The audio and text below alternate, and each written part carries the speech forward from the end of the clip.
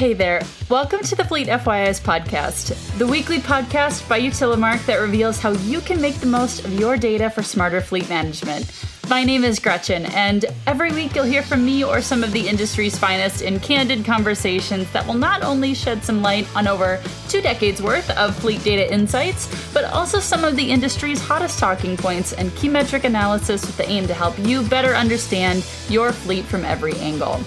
But before we begin, if this is the first time you've heard our show, thanks for stopping by. I'm so glad you decided to come along for the ride with us. But I've got a quick favor to ask you. Once you finish today's episode, if you could take a few minutes to leave us a review on your favorite podcasting platform, we would really appreciate it. Give us a rating, 5 stars I hope, or tell us what you liked, or leave us a comment or a question about what you've heard in today's episode. If we haven't yet covered a topic that you're interested in hearing more about, let us know. We would be happy to go over it in detail in a later show.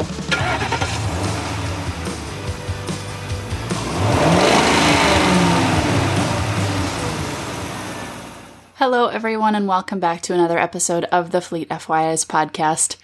I have a bit of a follow-up topic from last week's episode. If you remember correctly, we were talking about phantom drain, vampire drain, whatever you decide you want to call it, whatever synonym you can assign to it. And the question of whether or not temperature impacts EV range and the thermal management concerns that follow up around it. Thermal management, again, that'll be in a couple of weeks' time when you get to hear that episode, which I have a special guest coming on for, and I'm very excited for you all to hear it. But the question of does temperature impact EV range, temperature itself rather than the thermal management side, is really an important topic to discuss, I think. Because when you think about it, as more fleets around the world begin to adopt electric vehicles, there's certain considerations that are being integrated into these fleet management strategies that were never thought about with internal combustion engine vehicles. So, for example, fuel savings and less frequent maintenance, they're major selling points for these vehicles itself, though sometimes the data thrown in can actually say that, well, maybe the maintenance costs are still pretty similar to internal combustion engines. We have been looking at that in the recent past few months. But anyways, fleet managers also need to understand how temperature and weather conditions affect electric vehicle health and range. Just as with any battery-operated item, there is optimal operating temperature for electric vehicles. Take your cell phone, for example. I like to use that example a lot because it's a device that we all have. But because of this, fleets operating in areas with extreme weather must keep this in mind during the peak of harsh winter and summer months. I mean, it's just common sense, right? Let's dig in.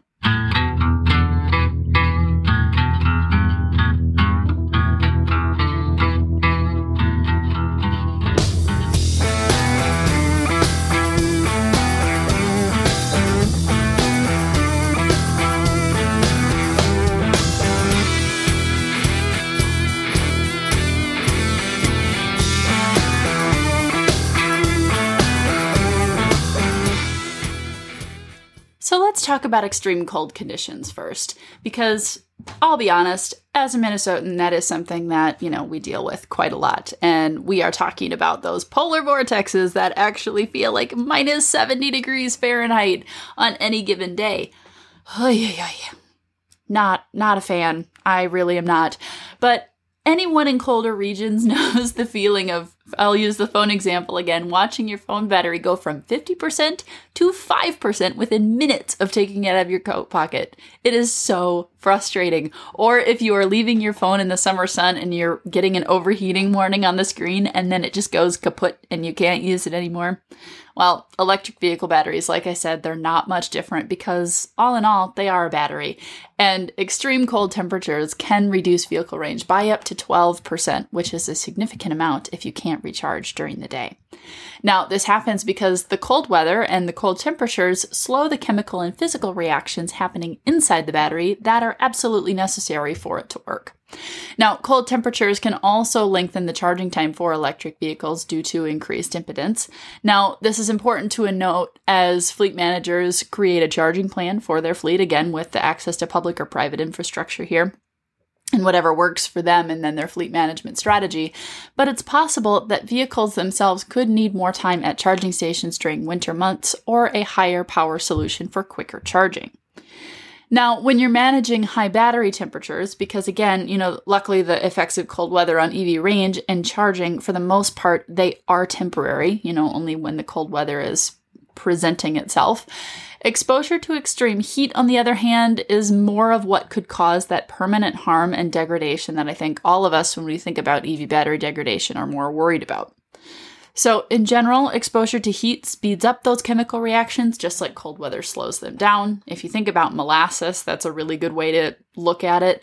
The warmer it is, the quicker it runs, the cooler it is, you're basically dealing with a big block of sludge. It's not going to move very fast. But in the case of a lithium-ion battery, this means that the reaction happening throughout the discharge cycle is happening much faster, draining the battery at a higher rate. And this is bad news for vehicles that are working long hours on the road and depending on optimal vehicle range, or that kind of factory-level battery range for certain payloads and, whatever the range testing is done at. Now, this is the key piece on why thermal management is crucial for maintaining battery health and longevity. Now, they can use complex liquid or air cooling systems to keep batteries at an optimal operating temperature of around 288 to 208 Kelvin. And this I can go into in a later episode, again, of what, Kelvin conversions are to Fahrenheit or Celsius. But basically, what this means is it allows batteries to function at peak performance and not suffer a loss of power or range.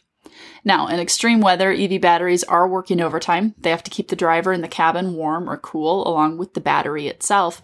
And surprisingly, the main culprit of loss of EV range isn't in the temperatures themselves. But again, it's the use of in-cabin climate control as a result of the unfavorable temperatures.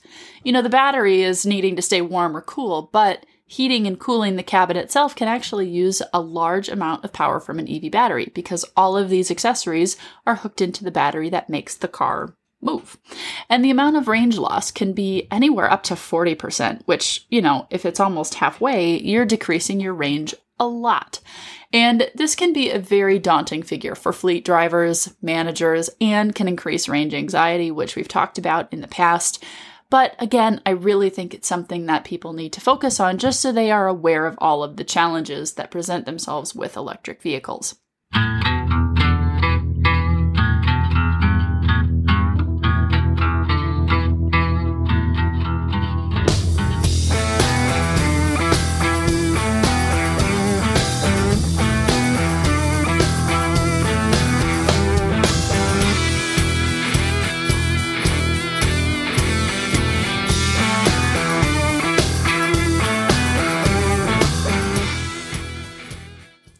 Now, it was found that electric vehicles operate most efficiently on days that are right around that 65 to 70 degrees Fahrenheit. So we're looking at the low 20s for Celsius here, maybe 21, 22.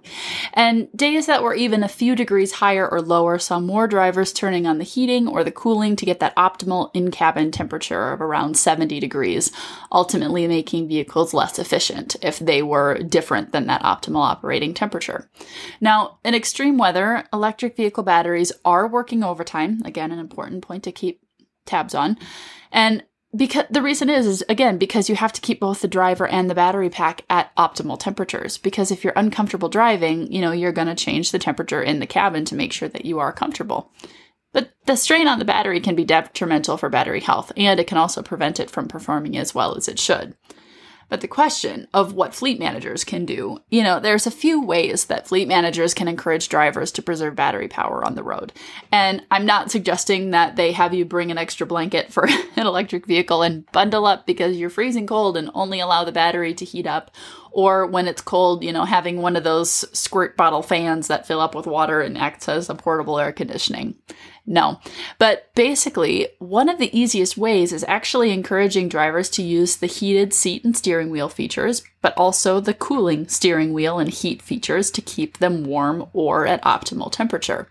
Why? Well, it requires far less energy than constantly keeping the air heated, but it still keeps drivers really warm. Because if you think about it, having that air, or I should say the cooling piece or the heating piece circulating, you feel warm, and then the air actually warms up as you continue to sit and breathe and talk in the vehicle itself. Now, another consideration is keeping vehicles in temperature-controlled garages at night. This will help to keep EVs at optimal temperature and will reduce the amount of energy required to heat your vehicle when it's initially warmed up or cooled down. It also decreases the chance of phantom drain, like we talked about last week on Fleet FYIs.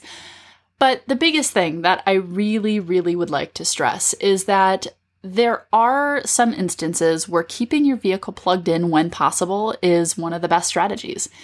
Original equipment manufacturers, or OEMs, suggest that drivers that leave EVs plugged in when they're not being used on very hot or very cool days actually allows for the battery temperature controls to keep working and help prevent battery degradation, even if you are using just a little bit more power than you typically would. The good news is, though, as electric vehicles continue to evolve, and, again, this is, I think, one of the exciting parts of being on the forefront of this technology and being able to witness it happening, as we're starting to use it, is that larger battery packages are being made, you have better thermal management systems that are being created, and with larger volume and capacity, a loss of vehicle range will be less significant and less of a threat to electric vehicle drivers in general. But I would love to hear if you have any questions on this topic: temperature management, thermal management, electric vehicle batteries, you name it. Send them over to me. You can send me an email, tag me on LinkedIn, use the hashtag UtilimarkFleetFYIs, or you can even send me a carrier pigeon. But either way, I'd love to hear from you. That's all for me this week. I will chat to you again next Friday. Ciao.